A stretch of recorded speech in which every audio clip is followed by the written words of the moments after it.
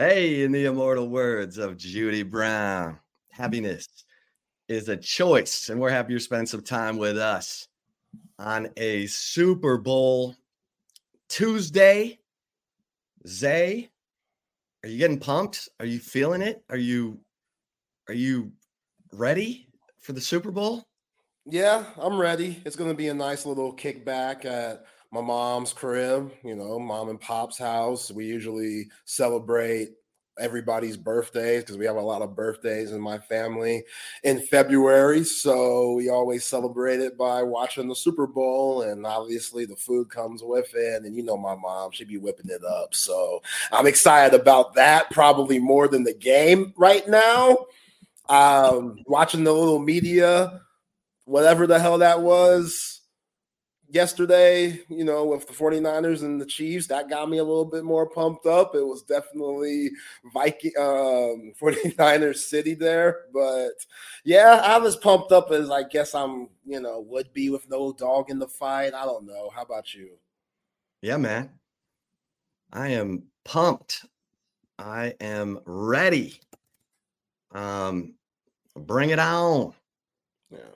Yeah, I you're a lot more chipper, no pun intended, this week than you were last week.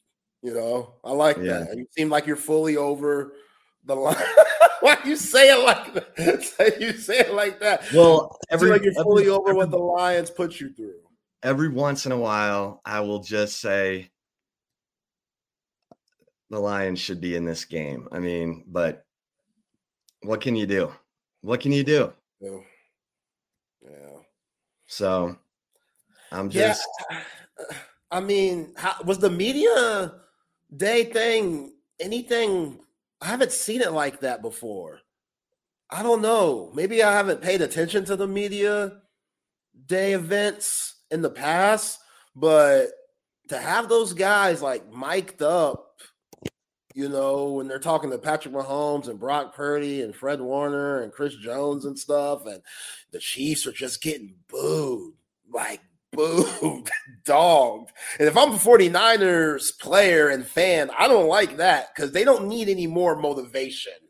You know what I'm saying? Like, this is a team that's won 2 championships in the last 5 years. They don't need any type of motivation in this game. They know what's at stake. So that boo the hell out of them like they did last night, like you're booing Travis Kelce just brutally because obviously the Taylor Swift stuff, but hell, you're going against them. And I get it. It was 49er City up in Vegas, but if I'm Brock Purdy, I'm like, yo, man, I don't want any of that extra shit going on. I just want it to be, as even kill as possible. But you got Chris Jones talking about getting fired up and Travis Kelce saying the same thing and Patrick Mahomes, those guys all getting booed. Like, hell yeah, that should piss you off. Like, those guys are competitors. Like, yeah, they're going to use anything extra to get fired up. So I thought that was interesting, checking that out last night. Yeah, it's I'm part of me is like this is like totally surreal, this whole Chiefs Taylor Swift thing. But listen, man, I love a good storyline like the rest of the world. And I just keep coming back to the fact that Taylor Swift didn't ask for any of this. And she has no idea how, if this thing would have gone sideways, how she would have been vilified by Chiefs Nation. Now Chiefs fans are like, Taylor's going to be there, right? Taylor's going to be there. Taylor, you're going to be there?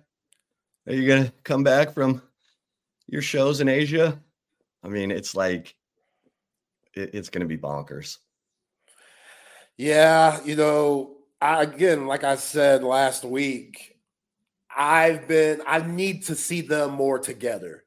You've seen a couple of flicks when they're holding hands and stuff. That's real cute. But what I saw after the AFC Championship game, when they're on the field and Travis Kelce is boo-hooing and all types of shit, and she's kissing up on them and hugging on them, like, yo, man, like I tell you all the time, like I tell the people all the time, your boy Zay loves love. Love a good love story. Watch a good rom-com any chance I get, but it has to be funny. It can't just be no, notebook type stuff. It has to be rom-com, like calm, all caps. But for real, like I see the love. I see it. It ain't no phony, situation. It ain't no gimmick. It ain't no bit. It's real love. I don't know how long it lasts, but hey, you wish them the best. Like, I'm not with all the haters and stuff. They don't show her that much. You're right. She doesn't ask for this. Like, she's supporting her man. She just happens to be the biggest entertainer in the world right now. And Travis Kelce is a Hall of Fame tight end. So, way more for, I didn't even know if they could work. You call him a meathead, like, yo, the dude has some serious luggage with former women talking about how he used to act. Like, there was a story about his ex saying how Travis didn't pay for nothing. Like, they split things like half and half. He's a millionaire making all this paper chip. I don't know what she did, but she wasn't no pro football player. She wasn't no pro football player like Travis Kelce, perennial Pro Bowler either. And she was talking about, we go places and we split that thing down the middle. And it's like, damn, Kelce. I mean, the player in me says, cool, hey, keep your money, dog. You don't want to go broke like some of these other dudes and be on part 2 of the 30 for 30. But the, gentleman side of me saying, damn, bro, like you couldn't pay for a couple of meals. You couldn't pay for, rent or the mortgage, bro. I don't know. So that's the fact that they're together. I hope it works out, but I would have never expected these two to be a thing with her track record and, where she is in her career and his. Can you bootleg a picture? Oh, yeah. And she was a sister. Yeah. Travis Kelce loved this coffee black. Come on, man. I want to say his previous 2 former exes were of the African descent, but so again, for him I didn't expect him to go this way. Like Travis Kelce, people think that Travis Kelce invented the fade. Like, have you seen that story going around? The haircut, like white people are getting the Travis Kelce cut and calling it the Travis Kelce cut when really it's so scary. That is so it's just a fade. Like everybody gets their fade different. Like my fade's different, but it's a fade. I'm not going in asking for the Travis Kelce, and he did a good job yesterday talking about it. I love that Kyle Juszczyk's wife, who came up with that down coat with Kelce's jersey number on it for Taylor Swift and now has an NFL licensing agreement, is the one who came up with that jacket that's now taking the NFL by storm. It's basically it looks like a North Face jacket in red, Chiefs red, with his 87 on it, and Taylor Swift's been wearing it, and now Kyle Juszczyk's wife, the 49ers fullback, is the one who's cleaning up. I love that, man. That's America right there. That's America. That's America. Yeah. I saw Simone Biles at its finest. A 49ers wife is the one putting out a jacket for Travis Kelce's girlfriend. Oh yeah, man. Yeah, and Kyle Juszczyk, he supports his woman. Like he's always retweeting her stuff, saying, "Hey, my woman made these jackets. Support her." And that's probably a big reason why she got that partnership with the National Football League. But yeah, man, she's made jackets for Simone Biles, and you mentioned Taylor Swift. There's a couple of more people, and I'm sure she's gonna continue doing great stuff now that again she has that partner in agreement. But yeah, Chip. Okay, here's Travis Kelce's ex, Kayla Nicole. Bam! Okay. Is she the one who's bagging on him?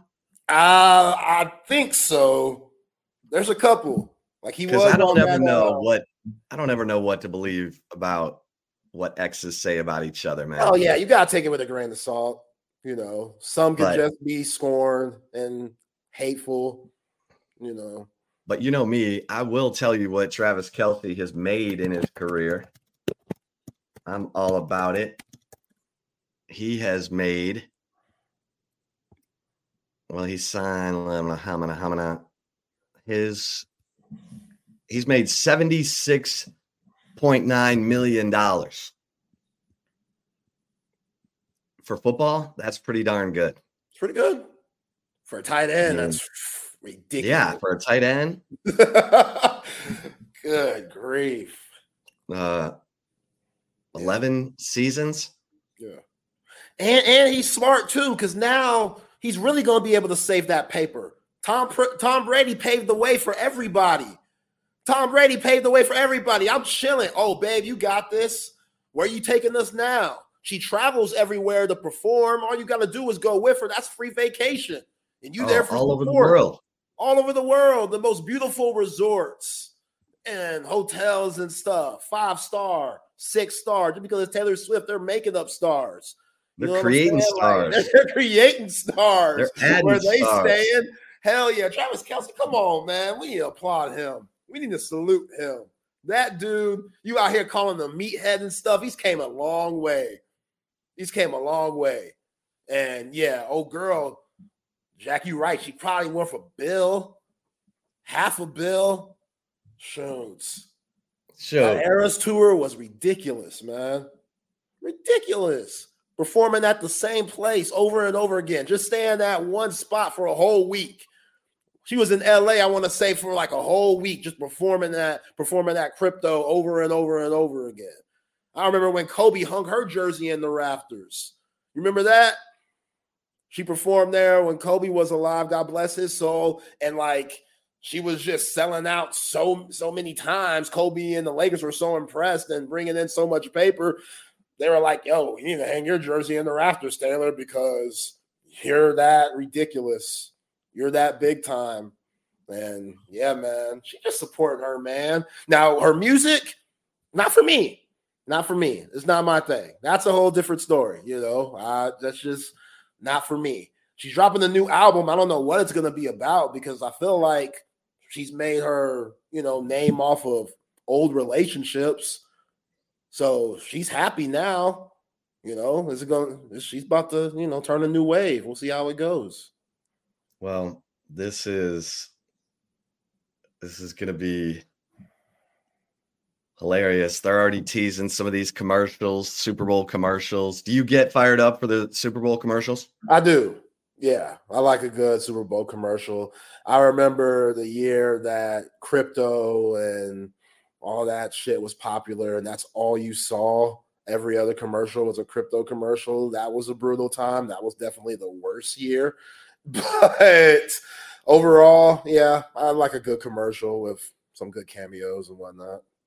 My favorite all time is that Faith Hill commercial, the flowers commercial, where he was like, I was gonna speak my mind, or he's like trying to send he's like trying to get this girl to notice him, and he's like, I was gonna send her something, but it sounds stupid. And Faith Hill's like, no, go ahead, speak your mind. And he's like, dear, what's her face? Your rack is amazing. And she's like, wow. Yeah, maybe we should have kept that one to ourselves. I'll find it. But yeah. I mean, I love Faith Hill. Yeah, man. God. She was on that Yellowstone spinoff. Man. What happened to Toby Keith? Oh, yeah, that's sad. Yeah. I was like, whoa, how old was he? Not that old. I want to say he was in the 60s.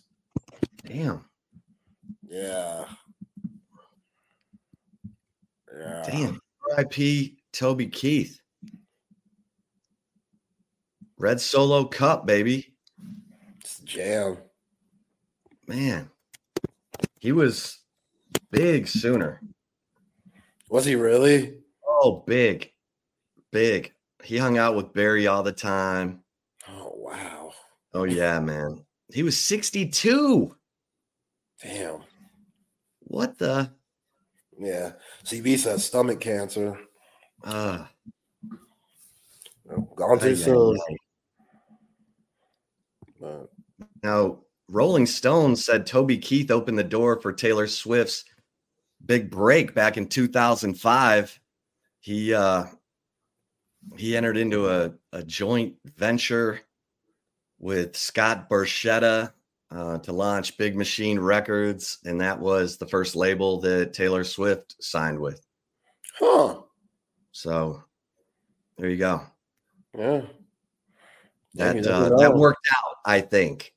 Yeah. Yeah, pretty good investment. Pretty good. Yeah. Okay, did you watch any of the Super Bowl Media Day last night? The little 11-year-old guy, Jeremiah? Yeah, I watched that. Yeah, I like my man. That dude, he was killing it. He was killing it. Yeah. He had Pat Mahomes pick out an entire fantasy football team of former greats, like all-time greats. So like he took Barry Sanders with his first running back pick, and Pat Mahomes took Earl Campbell. Yeah. Come on, man. Hey, he's from that area. Like he should know. Tyler, baby. Yeah. Yeah, like he is from that area of Texas where Earl Campbell was a legend. Yep. So yeah, he better know. He better know his roots. That's what I'm saying, man. He's such a student of the game and stuff. Like those are the scariest guys. The scariest guys like Brady's and the Mannings, and they just eat, sleep, and shit football. That's all they do. That's all they do. He got that kid and stuff, but Brittany Matthews, she lets him be him. You know what I'm saying? She loves football so much, she lets him be him. She's at every game screaming and stuff. Say what you want about her. Talk about hate and stuff like that. I've grown to like me some Brittany Mahomes. You know what I'm saying? How about the fact that when they were in high school together, she was with some other guy. Mm-hmm. Yeah. And he was trying to get her attention. And now look at her life. Yeah, dude slipped up. Whoever that dude that she was with, he was like, you know what? You a little crazy. I don't know. Like, I'm not that good. You know what I'm saying? I'm not that good. Whatever he was doing, he ain't Patrick Mahomes level, no matter what the hell he was doing. He could have been in band. He could have been in drama. You know what I'm saying? He wasn't doing anything that Patrick Mahomes was doing, which was playing 3 different sports and then being a 3-star quarterback. Come on, man. That's ridiculous. Like, the athleticism of Patrick Mahomes doesn't get talked about enough. Like, the dude played 3 different sports, all varsity level. He hooped, played baseball, like Pops, and then obviously he was a solid football player that Cliff Kingsbury said, oh, man, this guy could be special if he's in the right system and buys in. And Patrick Mahomes' love for the game, going back to my original point, has proven that, hey, if you put athleticism together with the love for the game and work ethic, you could be something special. And, hey, here he goes going for his 3rd Super Bowl in 5 years. It's crazy. It is crazy. It is crazy. And I was listening to Alex Smith, who, of course, was the Kansas City Chiefs quarterback when the Chiefs drafted Pat Mahomes. And Alex Smith said that Andy Reid had a fascination with Mahomes beginning with his freshman year at Texas Tech. So, and Alex Smith said they were very upfront with him about their intentions to move up and draft Patrick Mahomes. And Alex Smith said, when Mahomes came into the Chiefs organization, he said Mahomes was like perfectly respectful, deferential to Alex Smith, and was like, hey man, I didn't ask for this, you didn't ask for this, but here we are. I just want to do what's best for the team. And Alex Smith was like, absolutely. And away they went. I mean, Alex Smith has nothing but good things to say about Pat Mahomes and the way that he came into the league and as a teammate. Let's bring in our man, Chris Hummer, National College football writer for 24/7 Sports. Hummer, how you doing? Doing great, y'all. One day to National Signing Day. I don't even know if people pay attention to that day anymore, but vibes are good. Slower. Well, that's why we bring you in, my man.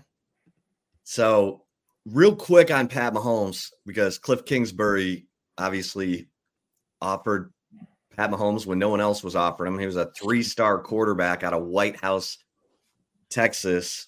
And Cliff Kingsbury, who I got nothing but good things to say about Cliff Kingsbury. Apparently, the Raiders wouldn't give him a 3-year deal.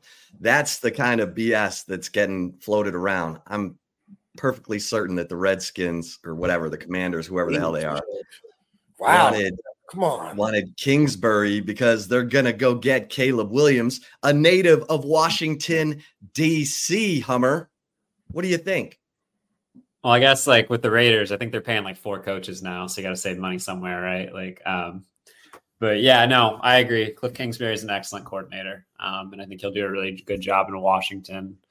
And if you're Washington, a franchise that hasn't had any hope since Robert Griffin was a rookie, basically, it feels like it's been a long time since they've had anything to latch on to. If you have an opportunity to go up and get Caleb Williams, a native of Washington, you have an opportunity to bring him home, build the franchise around him. I don't know why you wouldn't. Yeah. I really, if I was Washington, that would be my target. I would pay whatever you have to pay Chicago to go get him and make it work. Now, RG3 was a total drama queen in Washington and helped get Mike Shanahan fired because of whether RG3 really had a knee injury or not. And I mean, the Shanahans were like, are you kidding me? And remember who was on the staff of that Shanahan team in Washington? It was Sean McVay, Matt LaFleur. It was crazy, the who's who of that coaching staff in Washington, and RG3 blew it all up. Well, I don't want to make any assumptions about Caleb Williams' future, but you're going to get a little bit of something with that family and Carl Williams. Like you're going to have to deal with some stuff, a lot like what you had to deal with Robert Griffin. Maybe not from Caleb directly, but as we've seen, Caleb is not short on controversies in his career as well, some of them of his own making. So I'll be very curious about that. But I watch a ton of college football, obviously, and I love Drake May. I love Jaden Daniels, but there's only one Caleb Williams in this class. And I think you got to figure out a way to make it work.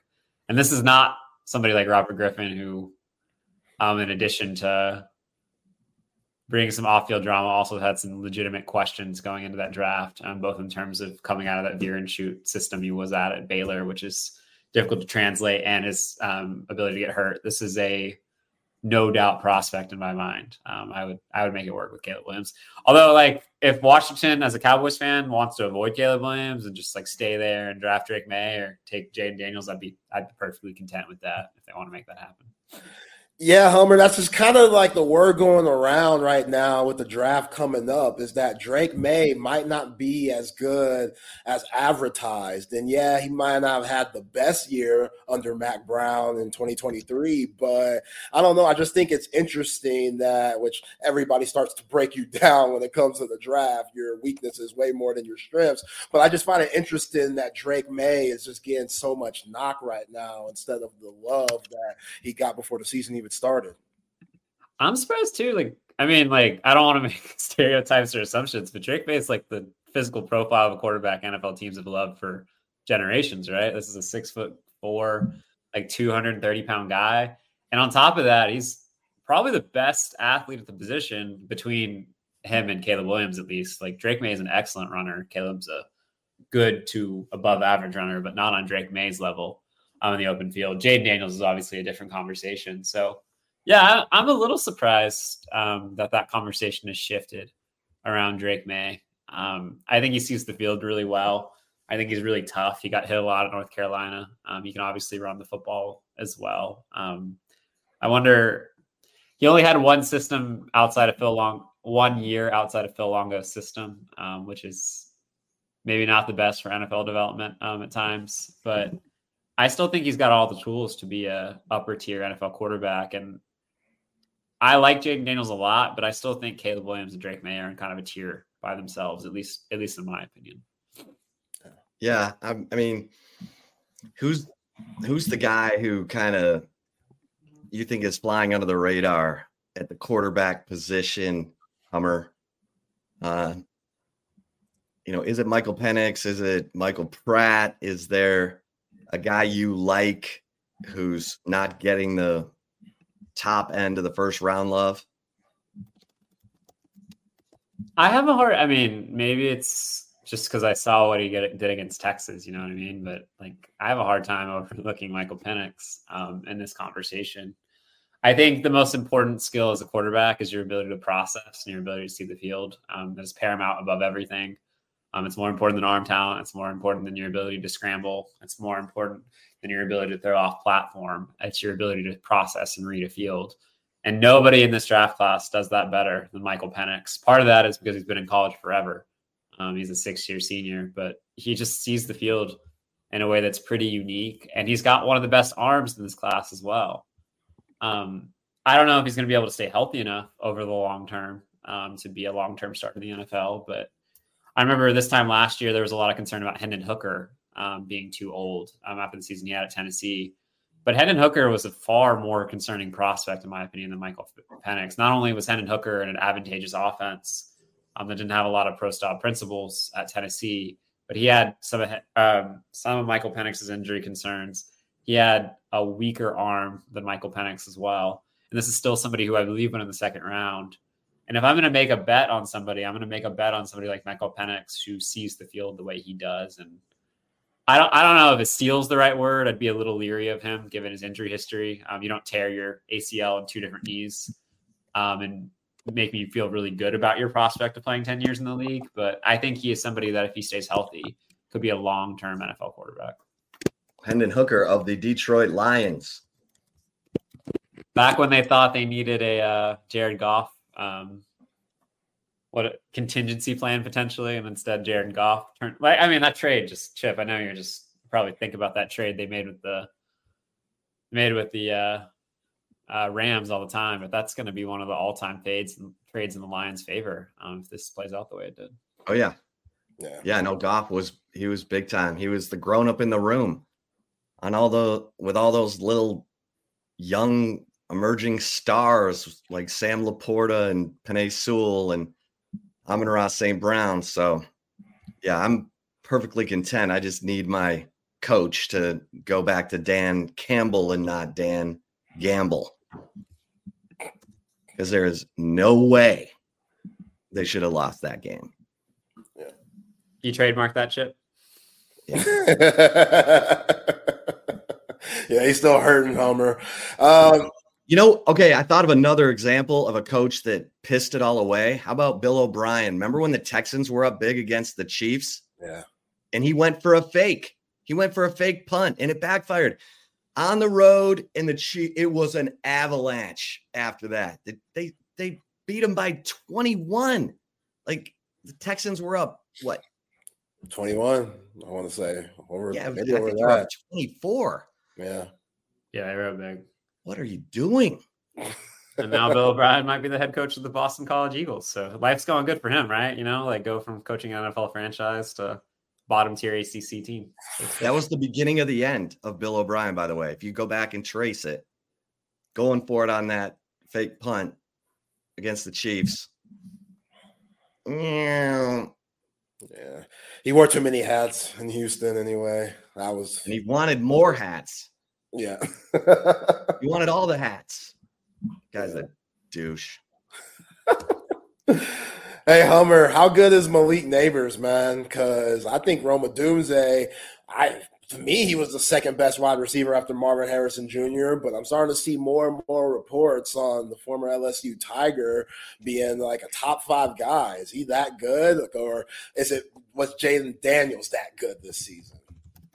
I think it was both. I actually think part of Jaden's problem early in his career was he was unwilling to put the ball and potentially in inopportune places for somebody like Malik Neighbors to go up and make plays. But I think Malik was one of the best contested catch players in all of football this year. I think he had 10 plus contested catches this season. Jaden Daniels often put the ball just out for grabs, and he was able to make plays. I don't think he's quite on the same level as like maybe Jamar Chase from a couple years ago, another top 5 receiver. He doesn't have that high end athletic upside that Jamar Chase did. But this is somebody who has shown the ability to play inside and outside. He has outstanding jump ball ability. He is okay after the catch, not elite, but good. And he just makes a lot of plays. Personally, I prefer Rome Odunze as the flavor that I would rather draft if I was them. They're 2 very different prospects. That's the direction I would go. I'd rather have the person who's far more dynamic in the open field. But I think Malik Nabers is a worthy top 10 potential draft pick in this class. I would not put him on the same level as Marvin Harrison. I'd probably choose Rome Odunze over him, but I think he'll be a very good NFL receiver. Yeah. Rome Odunze. That dude is the truth. All right. So were you following the Senior Bowl at all, Hummer? Christian Jones and T'Vondre Sweat. They both got some positive reviews. I watched the Senior Bowl. T'Vondre Sweat didn't have a statistic, but they weren't running at him either. So everything was to the outside and in the passing game. Yeah, I watched some of it. I thought T'Vondre Sweat plays well. And as we know, T'Vondre Sweat is one of those players whose contributions aren't always going to pop up in a box score. You have to really be paying attention. And I mean, you don't even really have to be paying attention. You saw it all the year for Texas. Like, teams were unwilling to run inside, and that's because of T'Vondre Sweat. And his additions as a penetrator inside were just gravy. When you consider the effect he has on an offense in the run game. So I think you saw a little bit of that in the Senior Bowl. I can't say I watched a ton of Senior Bowl action. I probably should have. I know it was an off week for football, but I was traveling and helping my family with some stuff. But yeah, it seemed the reports on T'Vondre seemed positive. Yeah. Hummer, do you think Ryan Watts is better suited for a safety spot on the next level, or do you think he's just going to try to stick it out as a corner? Because, he's 6'3", bigger. He's a little injury prone, but at his all-star game, they had him playing safety, and he might be better suited for that on the next level. I can definitely see that, and I think there were some people at Ohio State that thought Ryan Watts would be a better safety long-term than a cornerback. And I think that had a little bit to do with him choosing to move on. And obviously Texas was much better when Ryan Watts was healthy and playing cornerback. But I think that had a lot to do with the options that were out there for Texas as opposed to Ryan Watts' strengths there. But Ryan Watts, if you put him at safety, he's rangy. He has good hands, especially coming from the cornerback position. He can attack downhill. Getting hurt all the time is a little concerning when you have to have somebody potentially play in the box like he would be required to at safety at times. But in terms of a free safety who can cover a lot of ground and make plays on the ball with his length, I think there's certainly some upside with Ryan Watts at safety. Yeah. I've been telling Zay, I think Byron Murphy his stock is rising. He is really similar in measurables to Aaron Donald, and he's super strong and athletic. I saw you smiling there, Hummer. I'm just saying, this dude's best football is ahead of him. I see him in the top 15 of every mock draft I've looked at. I think he's going to go higher once he works out and, goes to the combine and all that. Your thoughts? Well, he's certainly going to be the highest defensive lineman taken for Texas since Malcolm Brown, right? Like, there's no question about that. He's going to go no doubt much higher than what Malcolm Brown did, I believe. And he went last pick in the first round. 31st or 32nd that year, right? Oh, was it? Yeah, maybe, one of the last 2 picks. Yeah. And I certainly think Byron Murphy has the ability to be I guess it's not a lottery pick. This is not the NBA, but I expect him to be in the first half of the first round. And there just aren't a lot of people that size who move like Byron Murphy. I don't think I'd go the Aaron Donald route, but maybe over the long term if he develops. But he is somebody who's shown an ability to penetrate inside and collapse a pocket, which, I mean, it depends on what you're looking for a defensive lineman, but I think that's the most valuable skill at that position, somebody who can disrupt from the inside. And that's just, it's so crippling for an offense for guards and centers to essentially get pulverized on a play. Quarterbacks want to step up into the pocket. They don't want to have to move. And somebody like Byron Murphy or Aaron Donald, what he's done for so long is make that impossible because he is going to get in the backfield and make things difficult on the quarterback. And we saw Byron Murphy do that this year consistently. I'll be curious how he tests. I would have to go look back at some of his high school times and his numbers to get a sense of what that's going to look like. But if that comes in at an elite level, like I think Byron Murphy has the possibility to be one of the first couple of defensive players off the board.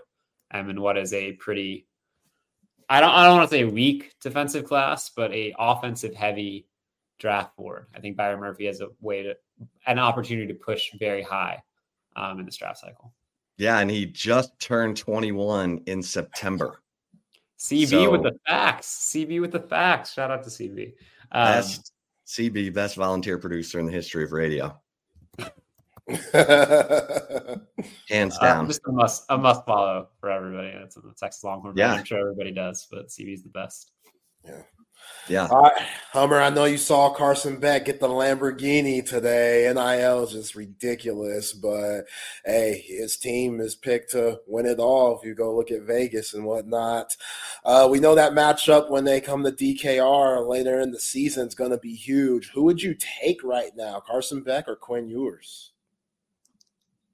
I'd probably take Carson Beck. He's a little more consistent at this point. If you're talking about ceiling, I'm taking Quinn Ewers 10 out of 10 times, but if you're talking about somebody who is going to play at a steady level and keep you in a game, it's Carson Beck at this point. And to be honest, like I think Carson Beck's got better card game than Quinn Ewers at this point. So Carson, I think Carson also has a Hellcat, I believe. So Quinn might need to step it up. Like just needs to figure it out. Do y'all mind if I come up with a topic real quick? I don't want to like come on, man. This is NIL related, and I just wanted to. I guess it's plugging. I want to talk about an article I wrote today on NIL. Yeah.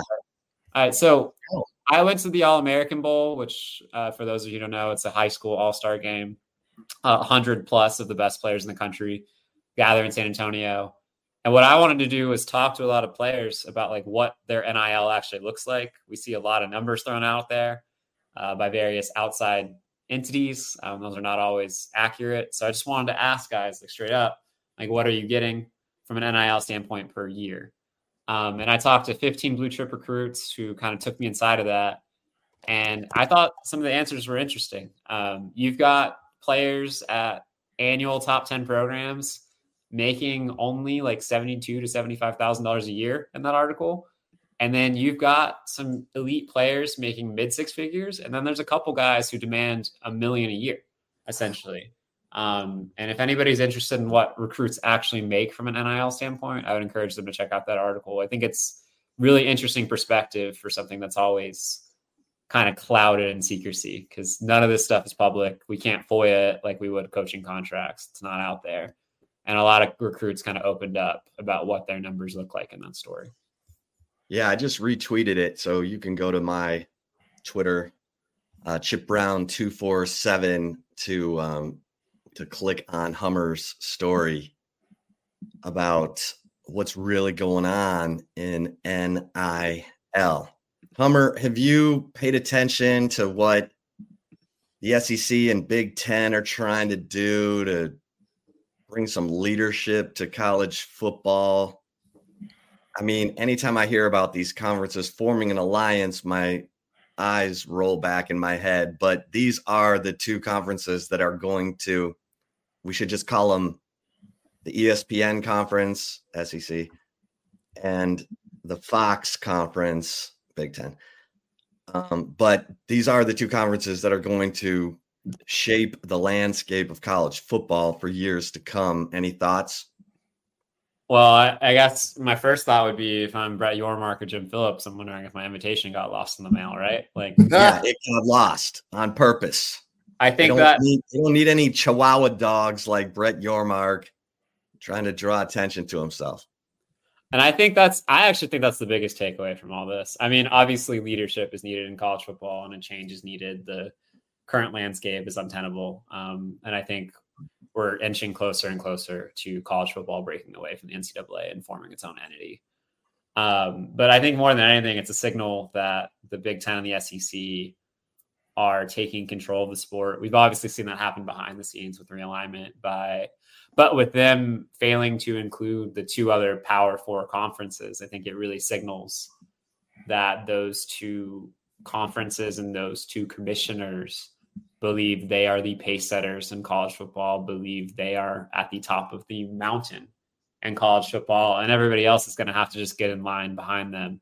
Otherwise, you would have included the ACC in the Big 12 in that mix. But instead, what I think is really going to happen is the SEC and the Big Ten are probably going to take who they want from those conferences moving forward. And that's just the reality of it. Yeah.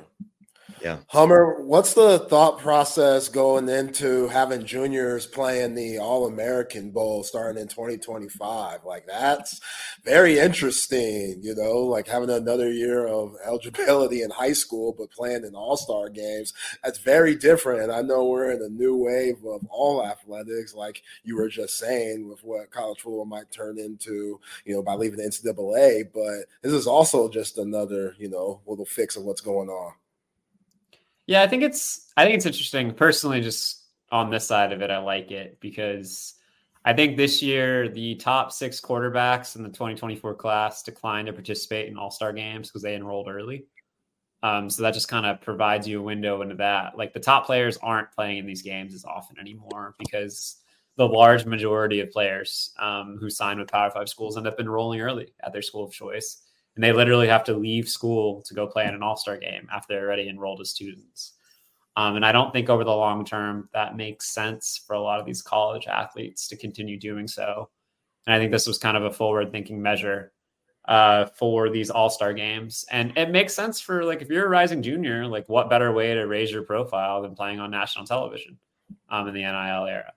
So I think it's a partnership that makes a lot of sense. We no longer have the opening like we used to in high school recruiting. That was the annual showcase of the best high school players there are.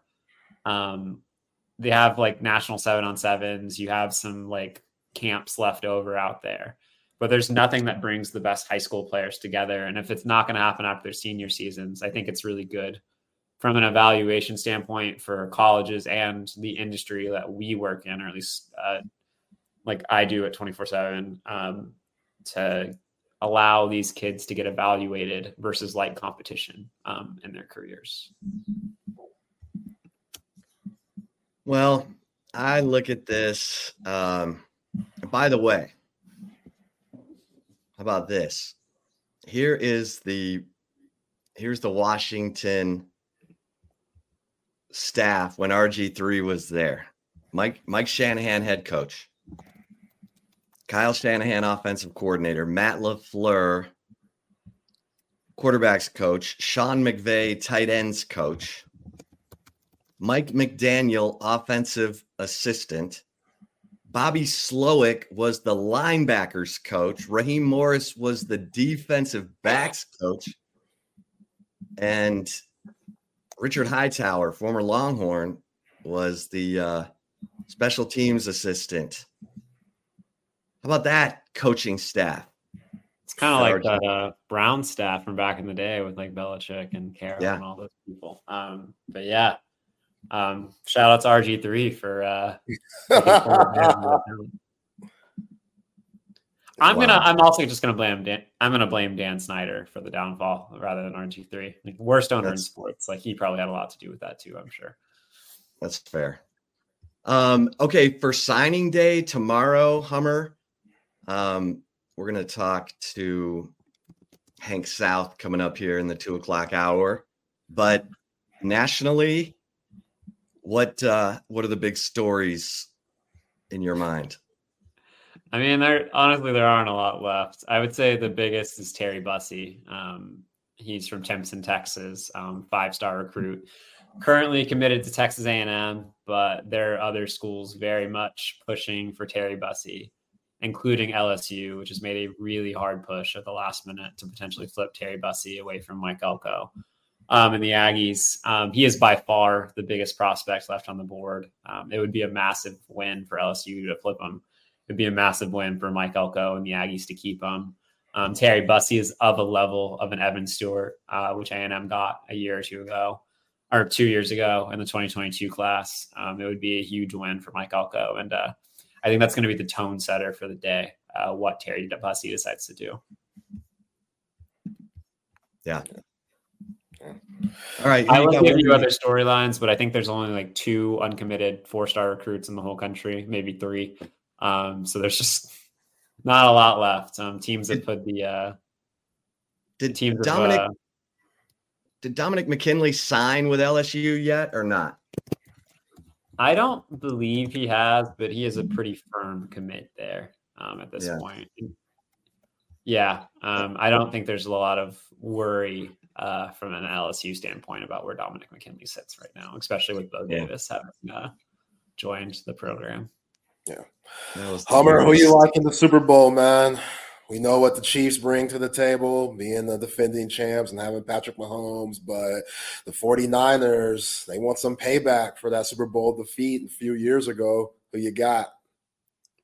Let's go Chiefs. I don't like betting against greatness and Patrick Mahomes. I think the 49ers have a better roster. And I think if the 49ers get up early, it might be a different conversation, but I just think it's dumb to bet against somebody as great as Patrick Mahomes. So we'll just go with the Chiefs. And hopefully his family behaves afterwards. Yeah. Yes. I'm with you. I've gone to everyone needs to go to BetUS right there. BetUS. And if you're watching us on the YouTube channel, click on that link. That is the Texas Sports Unfiltered BetUS link. Get your Super Bowl bets down. Chiefs are going to win. Pacheco, take whatever the over is for his rushing yards, maybe and receiving yards. I think he's going to end up being the key to the game, even though they'll give the MVP to Mahomes. Yeah. Mahomes will make good decisions. What even not that Andy Reid won't, but so we don't want to make a bet that Kadarius Toney will be Super Bowl MVP. Okay. Did anyone else hear his interview with Michael Robinson where he tried to explain himself? I couldn't understand a word he was saying. I was like, he got a lot of crackhead in him. You can't help himself. Oh my God. Yeah. I mean, you knew he was trouble going back to his days at Florida. Didn't he have like a rap album, Hummer? That was super explicit and just not what you wanted from like Keelan Robinson has his rap album. Keelan Robinson's pretty creative, and I might be biased there, but whatever. Kadarius Toney's, his was, seriously gangster stuff. So I kind of told you the player that you were getting over there in New York. Young Joker.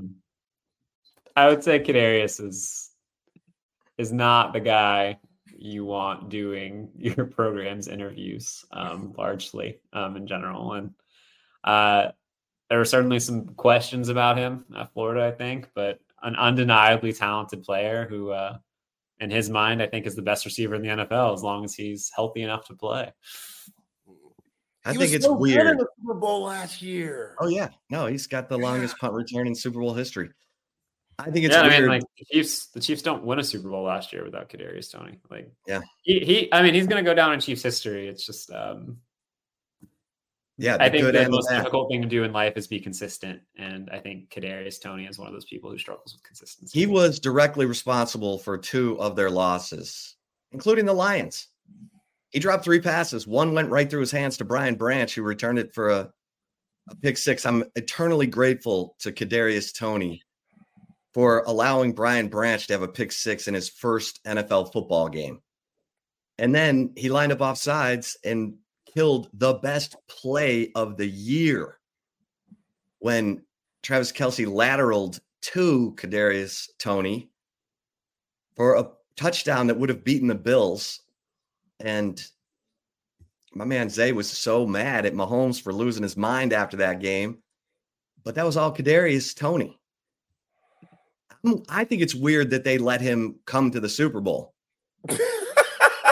Like, you've made him inactive 5 straight weeks. What? Now you're going to bring him and maybe make him active for the Super Bowl? Come on, Chiefs. Yeah. I mean, he is the type of player you put him on a punt return can change the game for you. Maybe don't put him on the field if you need a Hail Mary at the end of the game, but otherwise could help you in situations. If you're Kyle Shanahan, you got to prepare for him a little bit because you know he's there. He's there. That's a good point. Maybe you just bring him along to make Kyle Shanahan think. No. That dude is a wild and young joker. That's his album. I'm gonna I'll find his SoundCloud right after this and listen to it. I'm definitely gonna bump that out of the show. Play With Me is the song that popped up when you Google it. I feel like that's probably an entendre of some sort, I would assume. All right, Hummer, you're the best. We love it. Will things slow down for you a little bit after signing day, even though signing day is not that? Yeah, shout out to the dead period. Life is good. We got until everybody go to my Twitter, Chip Brown 247, and click on Hummer's story about NIL and what student athletes are really getting, the range. So real quick before we let you go, this CB brings up the alleged, everybody thinks Arch Manning's, banking millions from Texas's NIL collective. And he's not. He could, but he's not. Hummer, what's your take on the Arch Manning NIL mythology?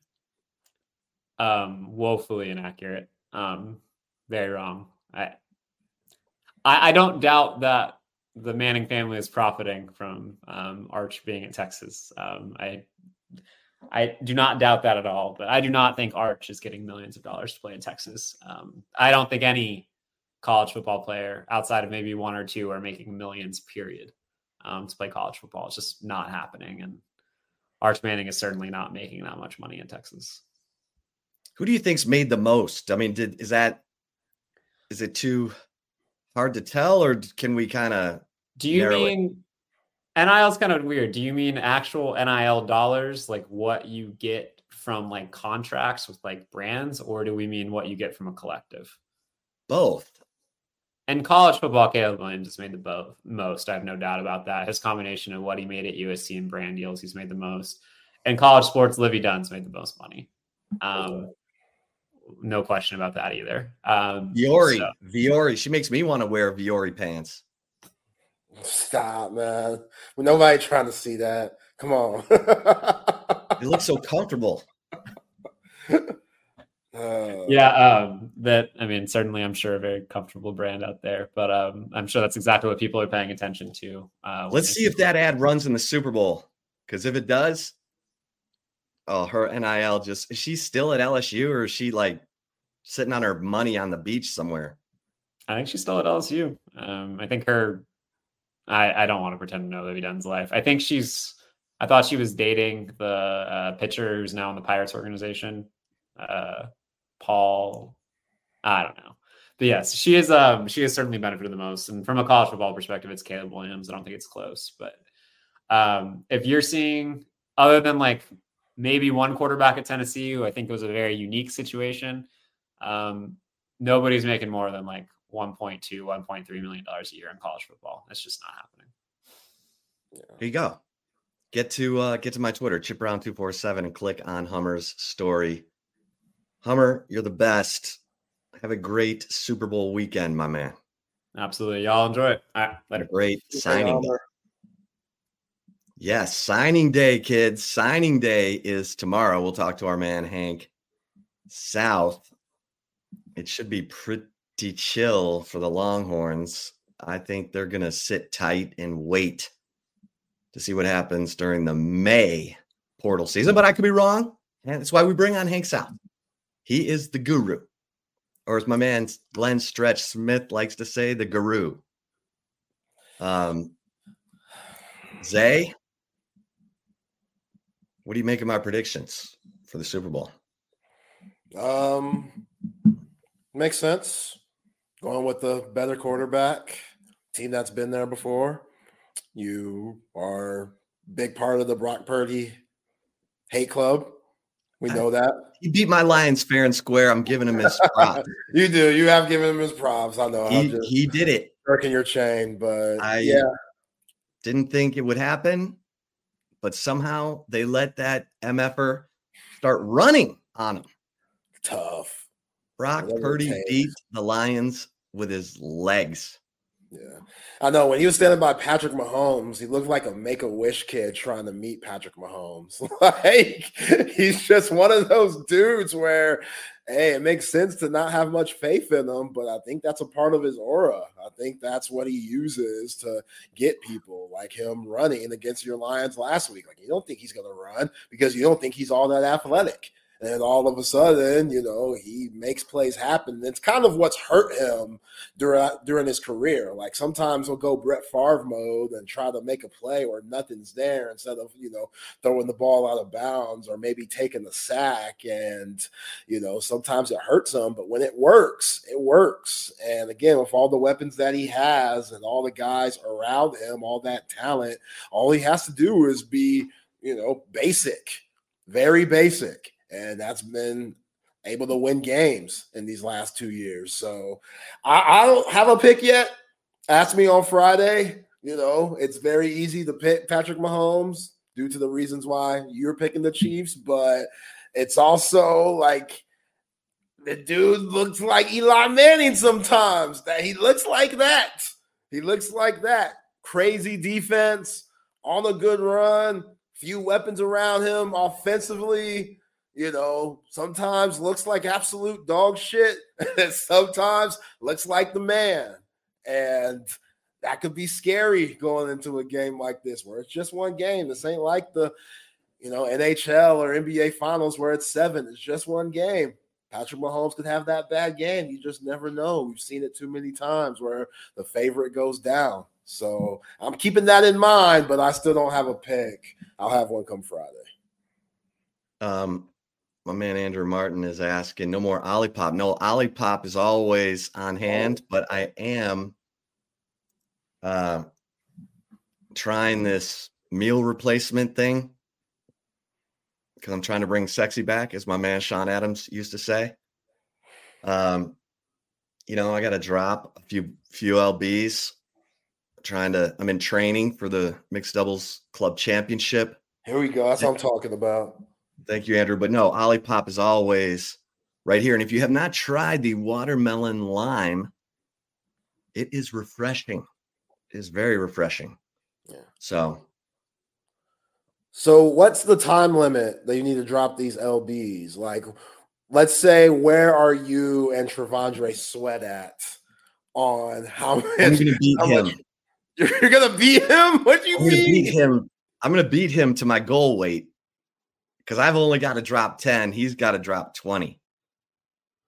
But how much time does he have till the combine? 29. So he's got 20. Oh, he's got 23 days. I mean, he could get there. How many you got? Maybe I'll make it I think I'm going to get there before the 29th, but maybe I give myself to the 29th. Yeah, give yourself to the 29th. Yeah. I'm trying to get to 185, which I have not seen in years. Yo, I don't even know what the 180s is like. I probably haven't been that since 6th grade, damn it. Which I don't know, probably not. But still, that's wow. 6'4" and the round mound of rebound. You know what I'm saying? Yeah, I wish I had Barkley's athleticism. Oh my gosh. Yeah, I had none of that. None of that. Just round mound. That's all I got. But all right, so what are we eating? What are we changing up? What are we cutting back? A lot more protein, a lot less complex carbohydrates, like cutting back on the pasta and bread, loading up on the meat, cheese, well, not cheese, but fish, a lot of salmon, the superfood salmon, like our man Quinn Ewers. When he dusted the Chick-fil-A, he went to salmon, and bing, bang, boom. Like, this is a true story. When I first bought a life insurance policy, they tested, I do the blood work, and they're like, hey, your cholesterol's high. And I'm like, uh-oh.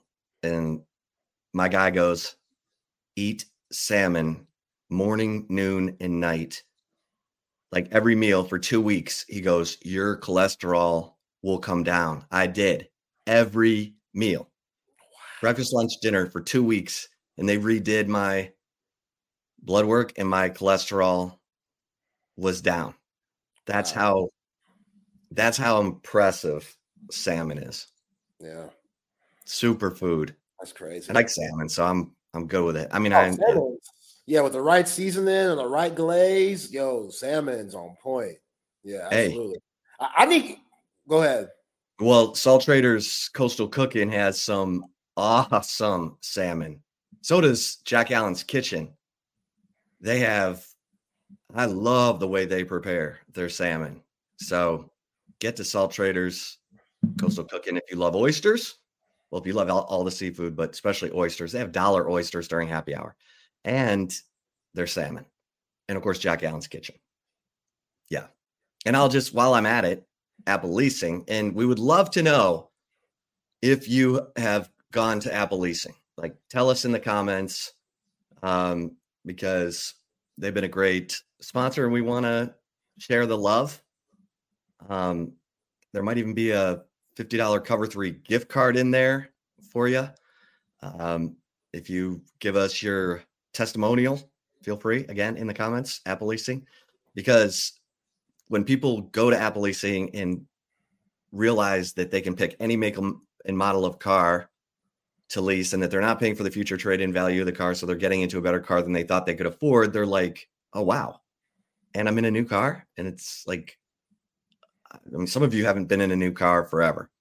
And when you're working with Apple Leasing, you're going from one new car to the next. And if you want to change make and model of car 2-3 years into a lease, no problem.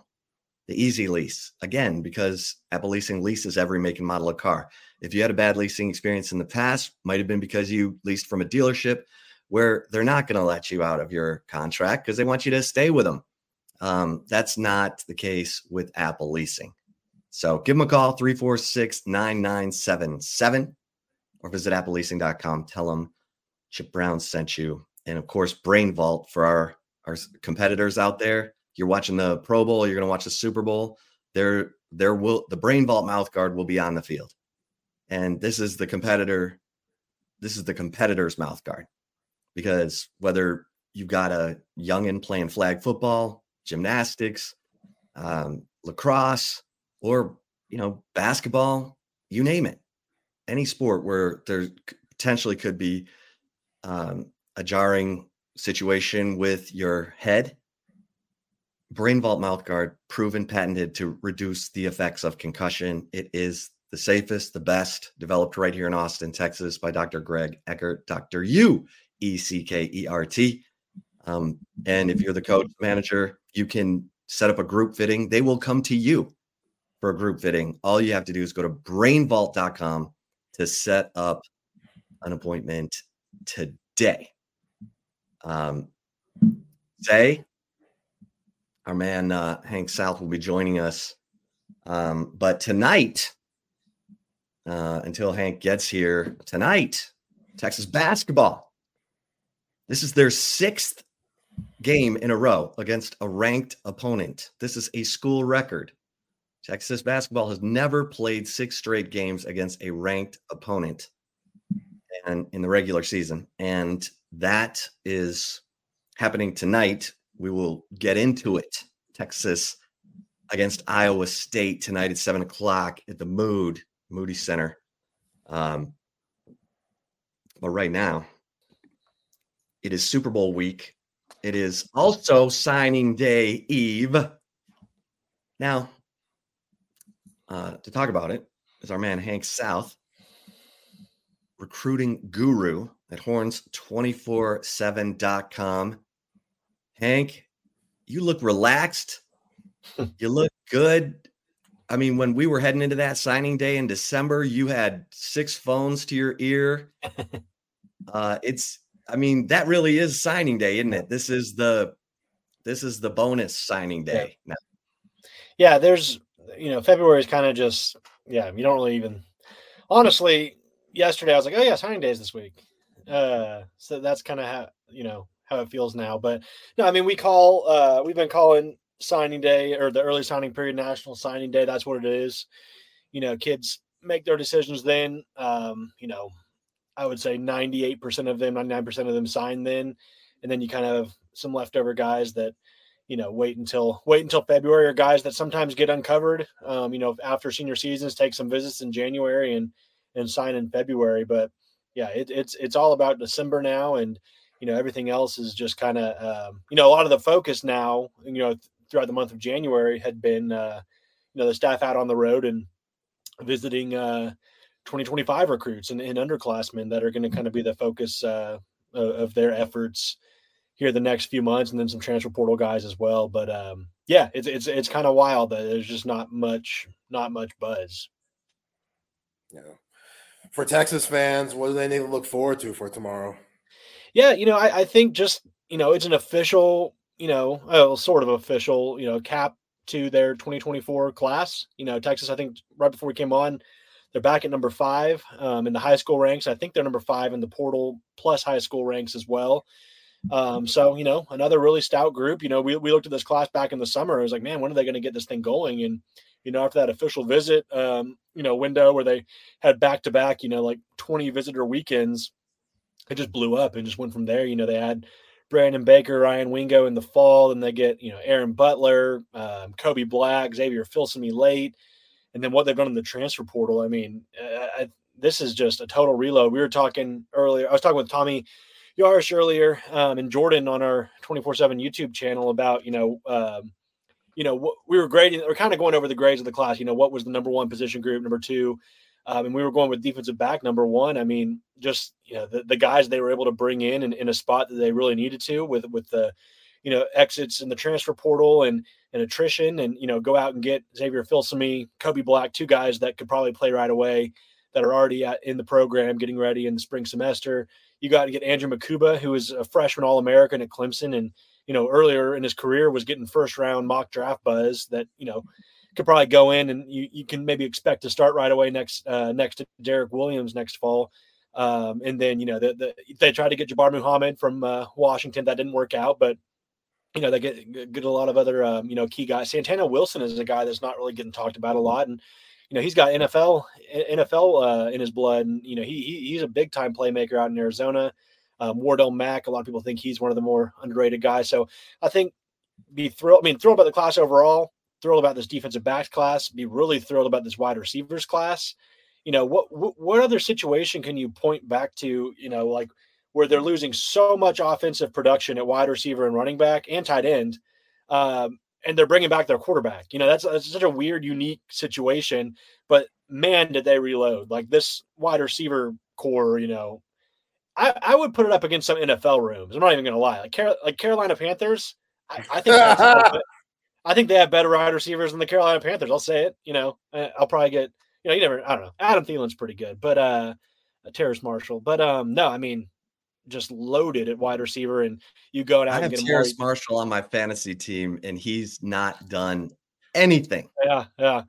So you're right. Projection. But you're right. Yeah. And I'm trying to think of other NFL rooms. Obviously the NFL talent's a whole nother level. But then Amari Niblack, the number 1 tight end in the portal, a guy that, can come in and kind of pick up right where Jatavian Sanders left off. You hope it's not kind of the same situation that Jaleel Billingsley was, but I think he's a much different player, different person. And, I think he has what it takes to, succeed. We saw flashes of it at Alabama this past season. And, I think, pairing him up with Quinn Ewers and what they want to do with their 2 tight end sets, that kind of stuff, I think he could really flourish as well. So a lot to be excited about this class. It's going to be a fun 2024 season, I think. So Aaron Butler his speed, like when I put out the Insider last week, did a little update on winter conditioning. One of the first things I heard about was Aaron Butler's speed. So tell us what you know about Aaron Butler's speed, Hank. Yeah, I think your quote. I think it was his speed is real, and I think that's what really drew him. And it's really interesting to see kind of the staff's like vision come into play on recruiting. Like we asked Sark back at that SCA convention back in July. This is your first class going into the SEC. What are you changing? Like, what are you like? Are you recruiting different people? Are you like landscape or, footprint you want to create? And he was saying, when he first got to Texas, he looked at the college football playoff, who are the teams in the college football playoff? It's SEC teams. It's Bama, it's Georgia, it's LSU. What are those guys? What are their rosters made of? And, he said, big physical up front, speed on the perimeter. And that was kind of what they look for. And Aaron Butler, Isaiah Bond, Ryan Wingo, Silas Bolden. I mean, that's speed on the perimeter. Like that's elite speed on the perimeter. And so I think that's just what stands out the most about Aaron Butler's game and the fact that he's played cornerback. Like, he has that kind of that skill set where, you always kind of see receivers that have played defensive back in the past. They know what defensive backs are doing, or they know what they're looking for. They can kind of read them a little bit better. That always seems to be a helpful thing for them in their development. But Aaron Butler, I've heard nothing but good things about him. It's interesting because, we went from late in the signing cycle or early signing period that, does he have an offer? Like, are they really going to take Aaron Butler? Like, and then, cause it was right after Matthew Golden committed. And, we confirmed they had an offer. Chris Jackson went out and saw him, the wide receivers coach. And, he went from not even considering Texas. He had never even visited Texas, to committing to Texas. And now he's living in Austin and has started his college career. So I think he's one of those kind of under the radar guys. We get caught up in the Isaiah Bond, the Ryan Wingo and Matthew Golden for good reason, but Aaron Butler could quietly be one of the guys. Yeah. Hank, how good is Brandon Baker? Coming out of Modern Day, we know how historic that program has been. We know how much Sark loves getting guys from that program over there in Cali. How good do you think he could be? We know with offensive linemen, it might take a year or two to get that baby fat off and get some real college strength. But, they're really high on him being a 5-star player. Yeah, I think he's a guy that, if they needed to, could plug and play. I don't think they're going to need him year one, but I think, him and I think they could, if everything, if they need him, he could step in. I know Sark, said about him, when he looks at Brandon Baker, he just sees Kelvin Banks. Like, so it's a pretty high praise. A guy, I think he said if you put him in a lab, spit out a left tackle, that's Brandon Baker. And I know like our 24/7 series called him like a war daddy. So, I mean, he's a big time player. And again, kind of like these kids that come out of programs like IMG or like St. Thomas Aquinas that are just essentially college programs already. He's come out of Mater Dei, which, how many guys have they put out over the course of their, 50 plus year history? They're probably longer than that. I think their head coach was there for like 50 years, but I think the program's older than that. But I mean, just that D1 guy after D1 guy. But Brandon Baker, stud, big physical, he's really athletic for his size. And just, has the right mental makeup to succeed. So I think, if you're going to take a small offensive line class, you have a guy like Brandon Baker. I think that makes you a lot more comfortable with the numbers. Who else in that 2024 signing class for Texas did the speed just jump off the table? Yeah. Aaron Butler, Isaiah Bond, and I know your note 22 miles per hour. That's pretty wild. Xavier Filsaime, he's got legit speed. I think he's a 10.5 guy. I think Kobe Black is too. I'm trying to think of all the track guys. Wardle Mack, I know is a guy that's done track, but I think it just starts with that wide receiver group. Butler, Wingo, and Isaiah Bond. I mean, I think those guys aren't going to lose many races. And so, I think that's just, yeah. Is Jonte Cook part of that? Yeah, no, he's up there too. I know that everyone's like, oh, we forget about, I tweeted out a thing on when they added Silas Bolden or Isaiah Bond, just kind of like who they went out and added. And everyone's like, oh, you're forgetting about Jonte Cook and DeAndre Moore and Ryan Niblett. And I'm like, I'm not forgetting about them. I'm just writing about the guys they added this cycle. And yeah, we shouldn't forget about them. I was talking to one source and he said, he like really emphasized, don't forget about this group that we already have here with Jonte Cook, Moore and Niblett. I mean, it's a small group. They didn't have a lot of guys returning on scholarship, but it's a pretty loaded group. So, you factor those guys into the equation. I mean, there's going to be some plays made next year for sure. Yeah. It'll be interesting to see if Sark expands the receiver rotation. Yeah. The Adonai Mitchell, Xavier Worthy, Jordan Whittington stayed healthy in 2023, and they almost never came off the field. Right. And for good reason. I mean, right. AD Mitchell and Worthy are in a lot of first rounds of mock drafts. So it'll be interesting because I hear good things about Ryan Niblett, and I know he's a 1,000 guy. Yeah. I mean, they're fast. That's for sure. Yeah. What is there? Do you have a favorite player? Like this guy is my guy in the 2024 Texas recruiting class. I mean, it's probably cheating, but I mean, like Colin Simmons is a freak. I mean, we talk about like the season Anthony Hill just had as a true freshman. Like, I feel like Colin Simmons is kind of a guy that can, if needed, could blow up like that. I think he's up there. I really like, he's small, but I really like Ty Anthony Smith. I think he's a playmaker on defense. I think he's someone that, fans should be really excited about to bring in at linebacker. He'll get bigger, obviously, but he's a fun player. And again, I keep going back to Santana Wilson. I just feel like this guy's just not getting talked about enough. He's just like a quiet, humble kid. You don't hear a lot from him or see a lot, but he was a guy. Texas A&M was trying to flip late. He had a lot of interest, and he stayed true with Texas. And again, there's something to be said about kids whose dads play in the NFL. They're like kind of a different level of athlete. And so I think that's something, I think he's a kid. He's going to come in late. So maybe we don't hear about him for, a year or two, but I talked to him right before signing day and he was like, he was saying he has no intentions, whether he plays or not early, he's going to stay, he wants to follow it through at Texas and, make his name there. And so you got to respect that in this day and age where kids want to play immediately. And if they don't, they look elsewhere. So I think, where do you think Santana Wilson lines up?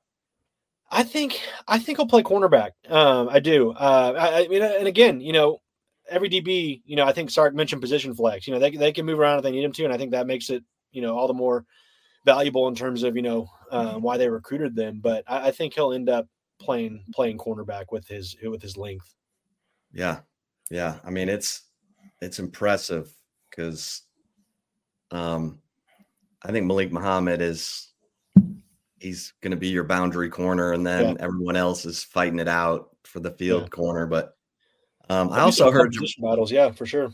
I heard Jabbar Muhammad wanted a promise guaranteed that he'd start, and Texas wouldn't do it. Yeah, no, I mean I mean you got all those guys you just recruited, and you don't want to. That's kind of the sign of a healthy program too. It's like, you will promise you can come in and compete, but you're not going to come in and for sure start. So, yeah, Oregon told him that, I guess. Yeah, I think that's a good policy. Yeah. Hank, last one for me. Anything else you're hearing with winter workouts? Any guys standing out or making a name for themselves this early? Yeah, just the wide receivers was a big talk last week. Butler, I know Wingo, Chip touched on him too, and the insider, just, he's a guy that's kind of been, a lot of the coaches were out recruiting, or all the coaches were out recruiting. So, they're from talking with sources, they sounds like Wingo is the real deal as well, and that's no surprise. I think they expected that from him, but Wingo, just the speed of the wide receiver has been the biggest thing on my end. That we've been able to hear. Wingo's long. Mm-hmm. Like he's got long arms. Yeah. He's listed like 6'2", but he might have an AD Mitchell type wingspan. Yeah, I forgot. I think it was Wingo I was talking to. I was asking him like who he models his game after, or who he thinks he plays like. He said Jamison Williams, just a little bit thicker of a Jamison. Well, Jamison Williams is real skinny, but Wingo's pretty built. He's like 205. Yeah. So maybe a little bit more durable. So that's kind of a scary combo. My comp for Colin Simmons is Joseph Osai. I like that. I think I'll take that. Yeah. That's a really good one. Yeah. I mean, Osai was a monster. His sophomore and junior seasons needed a year to get it figured out, but yeah, I'll be curious to see if if Savea is the last defensive lineman they try to add, or if they see where they're at in the spring, and maybe in that spring portal window they try to make a move on somebody else, because I feel like they probably need at least another guy. So that'll be an interesting spring recruiting storyline if that's another thing to add on to, because I think they're done everywhere else. I was told they aren't going to recruit any more cornerbacks, so I think that window's closed. And so really it's just defensive line, unless there's just like a guy that you feel like you have to have after spring practice. Yeah. Well, Michigan, they got their 30 days in the portal pretty late for enrollment. So we'll see how Michigan's spring football goes and see. That's a good point. Yeah.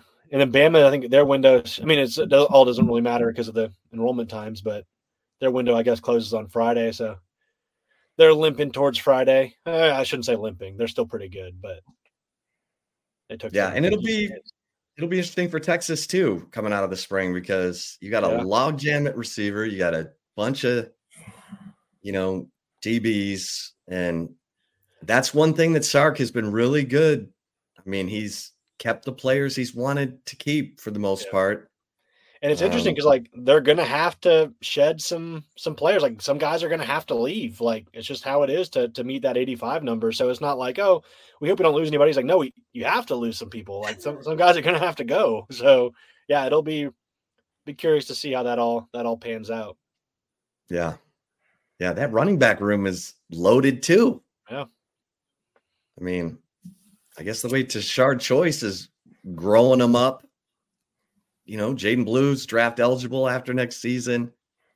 But yeah, and Tashard Choice, his comp for Jaden Blue is Jahmyr Gibbs. I'll take more of that, please. I mean, I feel like every time he touched the ball late in the season, he was getting 6 or 7 yards. I mean, he was great. So yeah, he'll be fun to see this season. Yeah. Got to protect that ball, Hank. We got to put him on that program Omar Epps stuff, walk around campus holding that ball secure. Because what was the stat yesterday, Chip? Every 39 carries, he fumbles. Not good. Not good. And then it's funny because I think I was watching a Lions game where they were warming up.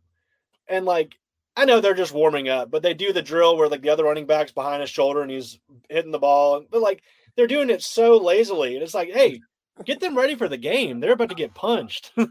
Right. Throw some Apollo Creed uppercuts at that thing. Right. R.I.P. Carl Weathers. Oh man. All right. You got a gut feel for the Super Bowl? I got to ride with the Chiefs. I think they'll get it done. Another reason I'm riding with them is they're playing at Allegiant. I feel, have they ever lost in that stadium? Yet? I think the Raiders maybe beat them once, maybe. Oh, that's right. And they're playing there, so they're used to playing there. And I saw a thing the 49ers weren't happy with UNLV's practice facility. I saw that too. So maybe their grass field is all mushy. Yeah. So maybe the I'm like, where the hell are the Chiefs practicing? They're at the Raiders facility. So they got oh man, upper hand there. But they were saying they were going to try to split time to where the 49ers could come practice at the Raiders facility too. So I'll have to check on that, see how that's going. I don't. Who do the Raiders hate more, 49ers or Chiefs? I'd say the 49ers. Question. Yeah, just because of the 49ers. Yeah, Oakland people. Oakland people hate San Fran people. Yeah, I know they're not there anymore, but. Yeah, that's a lot of hate still. So that's a petty move. If you had to pick one, they were like, okay, they're in our division, but they're staying 49 is different. Yeah. It's different. I get it. I look for that stuff, Hank. I look Yep. for the petty stuff. Hypnos. I look for the petty little stuff like that. So I'm Oh, yeah. glad you Thursday noticed Hilton, that. baby. I love that shit. I love it. I would eat that stuff up like flapjacks, man. Bring it man. on. I like that. Cool. Yeah. I just hope it's a good game. Well, let's just see a good game. Maybe the 49ers will play. I would like Kyle Shanahan to win one, resident Texas guy. So, Yeah. Yeah, the Longhorn beat my Aggie head coach of the Lions. Yep. All my Texas buddies were like, hey, man, you knew the Longhorn was going to beat the Aggie, right? Oh, jeez. I like that too, but damn. And Josh Reynolds is an Aggie. Oh. And he was dropping balls all over the field. Butterfingers Yeah. Reynolds. But enough about that. Hey, Okay. There's always Have a- next year. always next year. Like me some Jameson Williams. He's a stud. Like He's that. a stud. All right, brother. Cool. Well, thanks for the intel. Have a great signing day. Hopefully it'll be pretty quiet. Yeah. Any basketball recruiting? It's kind of been quiet there. They had for the what game was it a few weeks ago? They had an official visitor, and I'm so bad. I should have his name on top of my mind right now. No, it's all right. In We town should for just the ask. Houston game. It was Is that big 7-footer dude? Yeah, the huge kid. Yeah. He was yeah. on campus. Hold on. Oh, we're still here. Get his name right. Oh shoot! I guess we didn't have his basketball. Okay, next week I'm going to catch up with him, and we'll talk about his visit. But he's a guy. That guy that I'm not even naming. He's a guy. But no, Kingston Flemings. He was on campus recently. But no, we'll now that signing day coming to an end, we'll hit on some more basketball recruiting and see where they're at. We should probably just ask you every week. Is Trey Johnson still coming to? Hey, I think he's. I get it. People are like, they're worried, but everything I've heard, he's still, he's still coming. So maybe they can keep this momentum rolling and reel off some more ranked wins. That they need it starting tonight. Big game tonight. Yeah. Yeah, or not starting tonight, but continuing. Ongoing tonight. Yeah. I am too. I'll see you there. Zay, you going to the game? Nope. I'm chilling at the crib. Hank, you're the best. I would love to, but I cannot. Oh, I thought you were asking me if I was going. Well, I'll see you at the game tonight, and let's do it again next week. Cool. Sounds good, guys. Thanks, All Hank. right. Appreciate you, Hank man. South. Hank South breaking it down. Hank South Horns 247.com. All right. Before we get to the chip shot, my man Tom McKay, audio visual consultations, making sure that you, whenever you're ready, people, to get the big screen of your dreams, the surround sound, new lighting, electronic shades, surveillance. There's only one place to go. It is audio visual consultations. My man Tom McKay has been doing it for 30 years in Austin. He's done it for me in 3 different houses. He's done it in a lot of your favorite restaurants in terms of TVs, surround sound, the works. And here's the beautiful thing. All you have to do is call 255-8678. And from the free consultation, free to installation, Tom and his crew are going to bring everything to you, including the best price on big screens. So you just call Tom and his crew will do the rest. 255-8678 or check out avconsultations.com. And BetUS, you see it right there, BetUS. If you're watching us on the YouTube channel, Texas Sports Unfiltered YouTube channel, just click on that BetUS link and get your Super Bowl bets down. I gave you a couple today. Chiefs cover. Isaiah Pacheco take the over in whatever you're seeing for his rushing yards. Yeah. But BetUS. And if you're listening to us on the app, go to our Explore New Socials features. Socials? No. Explore our socials. Explore our socials. If you're on the Texas Sports Unfiltered app, go to explore our socials, and it'll take you to the BetUS link. Get your Super Bowl bets down. BetUS, it's been America's favorite place to bet the last 30 years. And they've got so many promotional bets where you only have to put down a little, win a lot. That's a good formula, kids. All right. And of course, we love our Olipop. We give out Olipops for excellent performances. So we'll give an Olipop to Chris Hummer and Hank South today. And of course, 7-Eleven. I was in 7-Eleven yesterday getting me and I can't do this today. I'm trying to drop the LBs. I gotta be very, selective of when I go get my big gulp, but yeah, I do love my big gulp. So yeah, I never understand, it's tough to do the New Year's resolution thing with dropping weight when Girl Scout cookies come out this time of the year. Yeah, I can't do it.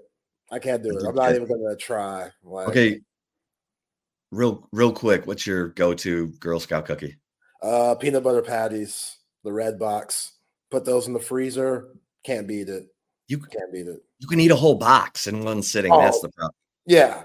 And them things run you about $6 nowadays. I know.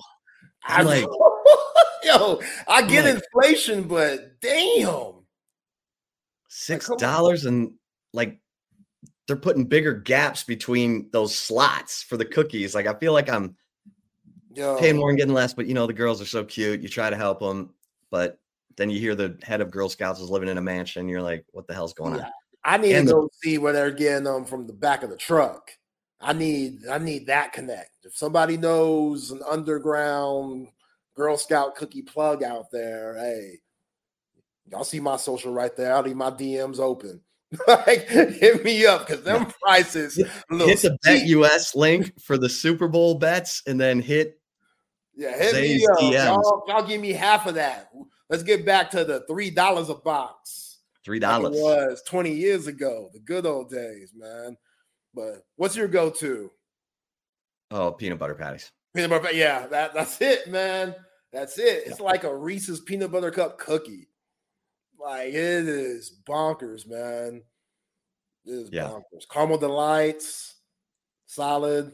Peanut butter sandwiches, solid. I'm not a Thin Mint guy. I was as a kid, but as an adult now, I guess my taste buds have changed. I'm not a Thin Mint guy no more. It's very depressing. It's okay. It's all right. Yeah, I'll live. All right. I'll be fine. But they've already hit you, I can tell, because the new pricing. Yeah, no, they got me. Yeah. It went from $5. I used to be able to get 4 boxes for $20. Now is 24 for 4 like that. I swear last year it was $5. I swear last year it was $5. Yeah. Yeah, man. They running it up now. I get it. Good product.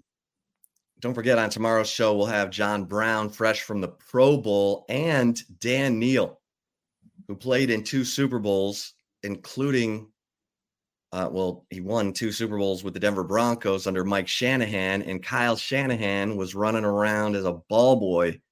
Dan's got all kinds of stories for us, and I think he overlapped, maybe not, as a player with Dan Campbell. I think maybe, I don't know. We'll talk to him. He's got good stories. All right, the chip shot today. I'm going right into Zay's.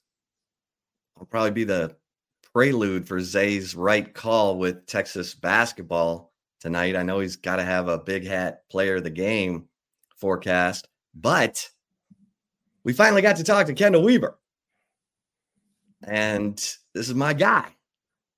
And so, of course, I wrote about Kendall Weaver today because I was banging my fists on my desk for this kid to get more minutes after the Marquette blowout loss in early December when he was diving all over the floor, down 20, still giving it And then we know it took our man RT a little too long to get him some more minutes.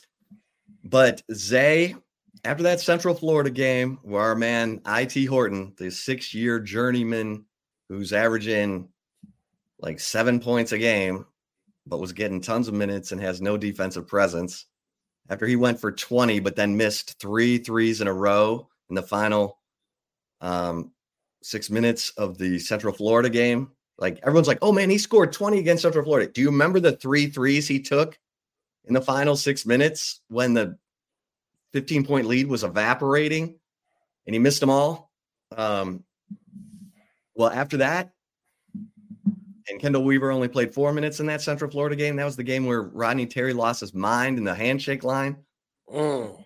After that, Kendall Weaver's been averaging his minutes went from averaging 13.4 to 26.2. And oh, by the way, Texas is 3-2 against these ranked opponents in this murderer's row of teams that could have sunk the Longhorns battleship. But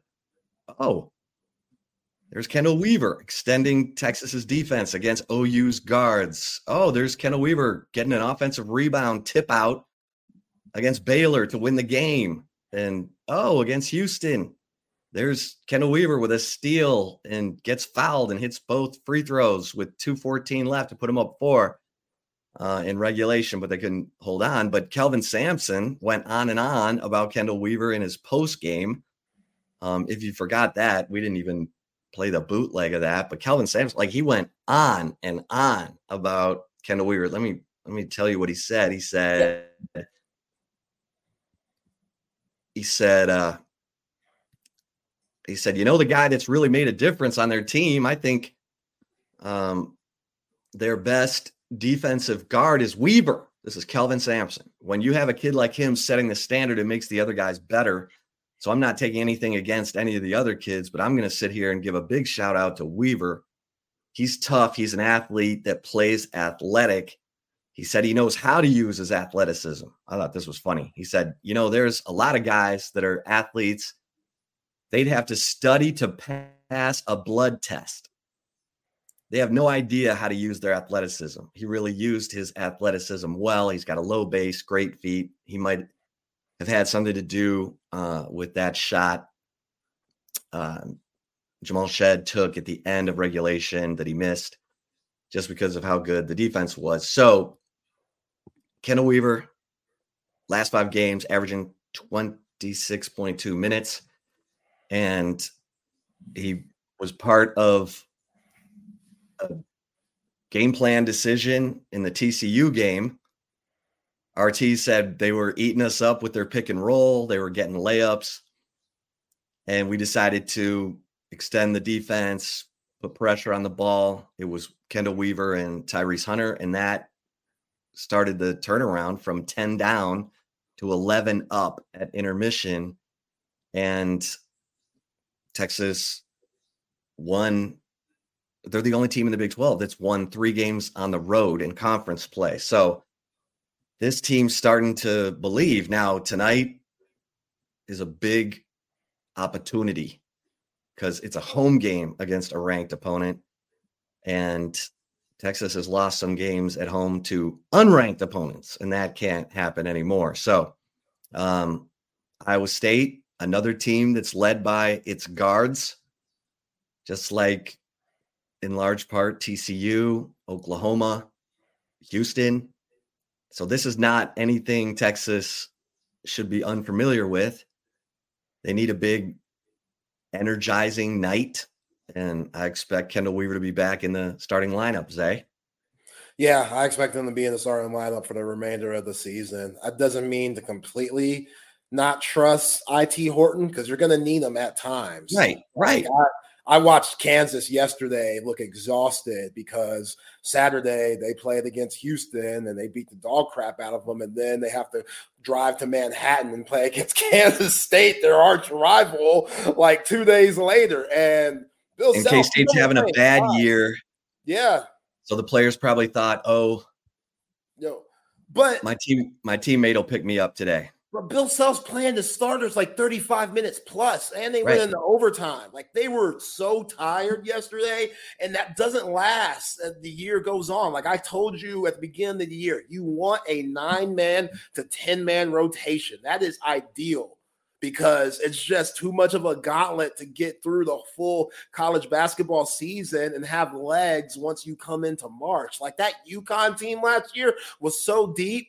So deep. And Coach Hurley has another deep team this year. They could easily go back to back. So Coach Terry right now, they have 7 guys that he could trust. And that's not good. You'll take it right now, but for the foreseeable future, that is not good. And yeah, Kendall Weaver, he should be a starter for the rest of the season. Like I'm right there with you. And Kelvin Sampson, he's probably salty that he didn't get him in his own backyard. Like that's a Houston area kid and you don't recruit him, you know. Well, Mansfield. Yeah. Mansfield, Timberview. Yeah. That's like, okay. That's Houston. You give that to Houston? Isn't it closer to? I thought it was more. Well, yeah. I mean, maybe not. I don't know. I thought he was a Houston area kid. I don't know. That's on me. But still, like, hey, the dude went to a mid-major and UTA and kept working his ass off. Mansfield's Dallas. Okay, never mind. So that makes sense why he went to UTA. Well, either way, yeah, that dude. And his sister's in the WNBA. His sister, Kennedy Carter, was the number 4 pick in the 2020 WNBA draft and is the youngest player ever to go for 30 points in a WNBA game. Yeah. So she could ball. She was an Aggie, but she could hoop. Yeah, and she's been a mentor. She was at the TCU game. And told him he needs to get downhill with his left hand, Zay. Get downhill with your left hand. I like it. How about this? RT said yesterday that Doge Balbay is working with the team. The Turkish Terror. Yeah. Doge was RT called him one of the best on-ball defenders Texas has had. And he's contemplating, whether to keep playing in Turkey or get into coaching. So I'm like, that's a good move. I think Coach Terry, he needs to recruit overseas more. Like they need to bring those guys over. And if Doge Balbay has any connections, which he should, he's from that Europe and he also played there for a long time. Like he should have connections to those farm systems that they have down there where guys might want to come to the States and make a name for themselves. Because Rick Barnes obviously did it. Like Coach Terry, bring those guys over. Like there's a ton of African brothers out there that look like Mutombo. They might not have the skill, but they look like them. Bring that dude over to get some rebounds and stuff. You know what I'm saying? Like, no. Yeah, he might not be a star or anything, but he's a 7-footer. Bring him over. Olajuwon, man. Like, they're over there growing on trees. Go over there. Get all the shots that you need so you don't get sick and go over there and get some of those guys and bring them over. Yeah, man. Did you have the dream shake? Hell no. Well, did you study it? Did you try? Yes. Do you not understand how difficult that when someone's guarding you, the dream shake's easy when you're doing it against Casper. But when somebody's guarding you and stuff, then dream, everything that he did was based off what the defense gave him. So if you stop one move, Dream's going to counter, and then all of a sudden you're getting dream shaked and, this dude's already at the rim and you're still in that spot on the block as a defender. Like Hakeem Olajuwon had the best bag ever for a big man. Hell no, I couldn't put that in mind. Nope. I tried. Okay, so didn't have it. Rodney Terry said he's having Kendall Weaver watch film of Avery Bradley. Smart. Which Avery Bradley was a glove who played 15 years in the NBA because he was a glove. Yeah. But Avery Bradley was so skilled too. Like he was a 5-star player coming out. So I get the comparison, but Avery Bradley's. I think the Royale Ivy comparison is a little more realistic because Ivy was a nothing. He was an afterthought recruit out of Queens who Rick Barnes yelled, "Who the hell recruited this guy?" in his first practice at Rob Lanier. Lanier's like, "Oh, bleep." Yeah. But anyway, let's get to the right call. My man Zay, call you. Yes, sir. No right call today. Y'all know what we do on game days. But before all that, shout out to Covert B Cave, the Covert Auto Group, family-owned automotive dealerships that have been doing it in the Austin area for over 100 years. They've been getting people out of those hoopties, those buckets, just those beat-up Pintos and station wagons, man. Y'all need to quit driving those and get with a team that serves a high-quality selection of new and pre-owned vehicles. They got 7 terrific brands to choose from at Covert B Cave, from Dodge, Chrysler, Cadillac, Ram, GMC, Buick, and Jeep. You're going to find what you want at Covert B Cave, or go to covertbcave.com for all the latest specials and inventory. Nobody beats a Covert deal. Not now, not ever. And on game days, y'all know how we do, because it is time for Zay's Player of the Game prediction, brought to you by Big Hat Spirits. I know it's not January no more, but with the margarita mocktails that you get with Big Hat Spirits that are sold at your local HEB, you are getting something exclusive, my friend. 50 calories. That's right. Only 50 calories, 0 alcohol mocktail with kombucha sparkling water. That's the new wave, especially with millennials out there, but anybody could drink it. Kombucha is where it's at. The sparkling water combined with the real fruits and the spices. It comes with the lime-like salt. It comes with the chili salt. I mean, to throw around the rim, it just gets you right. It gets you right. I got a lot in the fridge. Like it gets you right. I'm gonna have one tonight when I watch the Iowa State game. Check out Big Hat Special or BigHatSpirits.com for different specials and whatnot. And go to your local HEB to get yours today. And my Big Hat Spirit Player of the Game, Chip, I am gonna go with Dylan Disu.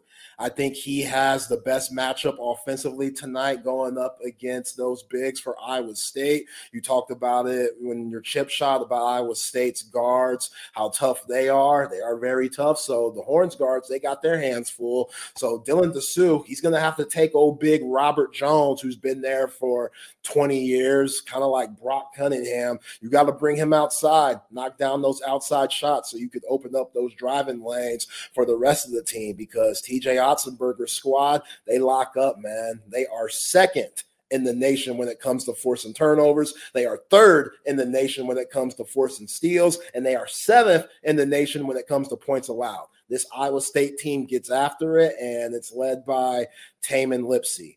That dude is a stud. He is prideful of his school because he is an Ames kid.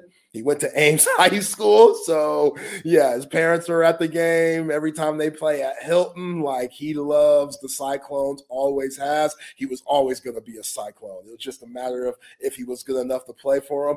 And he is. He is a tough guard. He gets to anywhere he wants on the court. He's averaging around 14 and 6 a game. Like 6 assists in college basketball is difficult. If you add 14 with that, like, you're controlling the game. So that's going to be a huge job for Kendall Weaver and Tyrese Hunter, trying to get him, out of his comfort spots.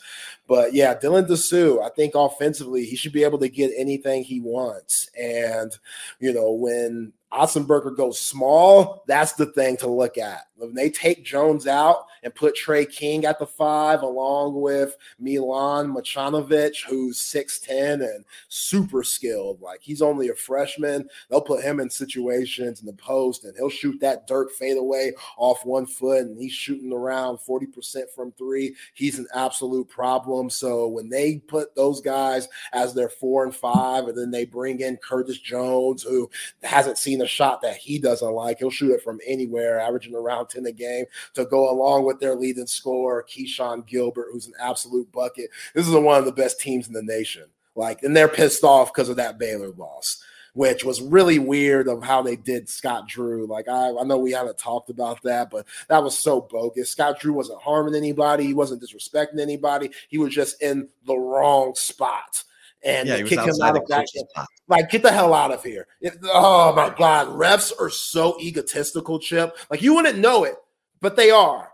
They are. It's not about you. That's the biggest thing that refs don't get. It's never about you.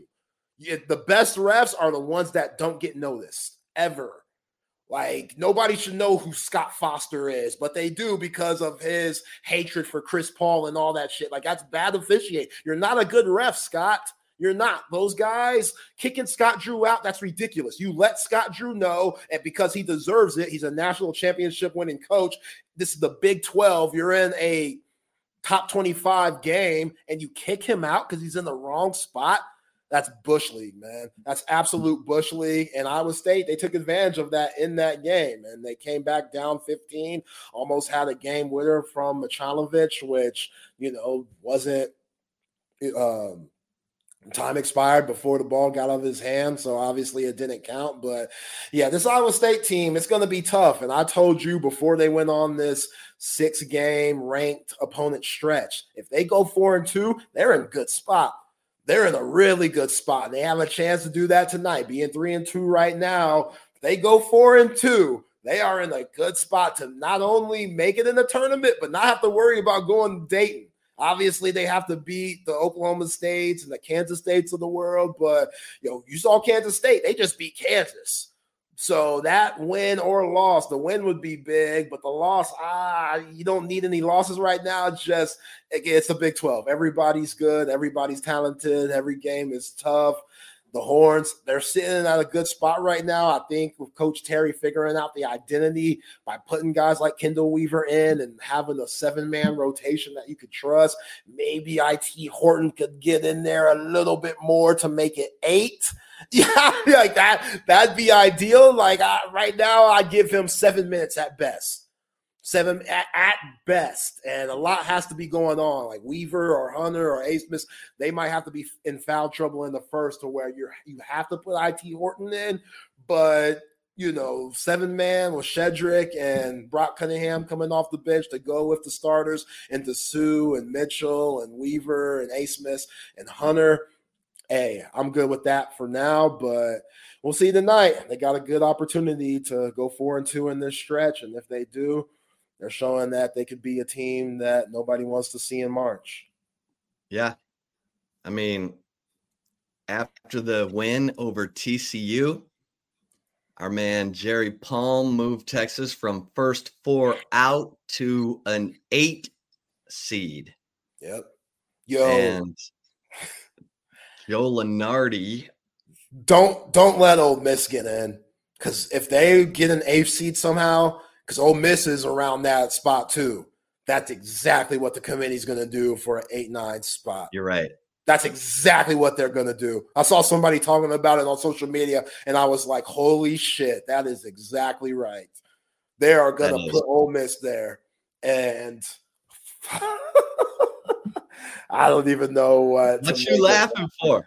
Because that would suck.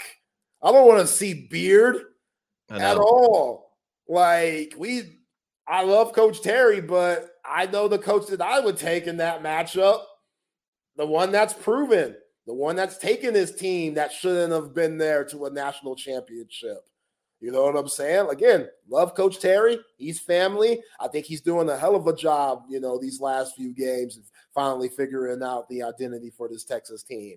But if you had to put his squad versus that Ole Miss team, which that Ole Miss team is super athletic and super tough and gritty, not much skill, but they got all of that. And yeah, I wouldn't like that one bit. Lunardi has Texas as a 7 seed in Indianapolis going against Mississippi State. So Lunardi has Texas as a 7 seed. Jerry Palm has Texas as an 8 seed after the win against TCU. So huge opportunity tonight, Trey Elling, for the Longhorns at the Moody Center. I know, and sadly it's on LHN, so only a segment of the Longhorn population gets to watch it. Is it really? Yep. I just saw ESPN. I didn't see what kind of ESPN is going to be on Longhorn Network for this game. Now, let me double check that, because I did take BK at his word. And you know how dangerous that can be. I think you're right. Yeah. Yeah. LHN, baby. Yeah. I mean, the only good thing about that, it's going to start on time. So that's true. That is. Why can't they get that figured out? Just start these games fucking 15 minutes later, please. 2 hours doesn't make any sense. No. Stop ripping on LHN, all right? You were giving LHN its first compliment in the 4 or 5 months that TSU has been on the air. I But know. You know that you're going to get to the broadcast on time. KD, I still hear those Longhorn Network infomercials that you voiced. I know. I'm not getting any, coin for that, brother. Yeah, what are you doing? Come on, man. Come on. You're using these, need some dulcet residuals. pipes here. Come on. I mean, Right. this is gold. How dare you? Let's go. I love it. All right, fellas. Hey, Chip, quickly. I wanted to ask you. So I'm doing research and going down the rabbit holes that all of us go down with sports. And SMU baseball, 80 on has been done. You're joining the ACC. Is SMU baseball going to get back? It needs to. Yes. It should have during the whatever bullshit Death you guys penalty. got. Yeah, well, I know, but I'm trying to help you out. Like, a lot of people were doing that. So Right. you guys Right. got hammered for it. But yeah, you got the death penalty. Do it in 87, 88, Yeah. They need a place to play Okay. because their campus is Yeah. a little landlocked. It is, yeah. So they got to figure it out. And they could build another parking garage and tear down something else, Right. But yeah, I agree. Needs to be a comeback, baby. Well, no, if you're in the ACC and you're SMU and you're getting Dallas kids, you're gonna get national really quickly. Right. I agree. All right, guys. All right, y'all. Appreciate it. Peace.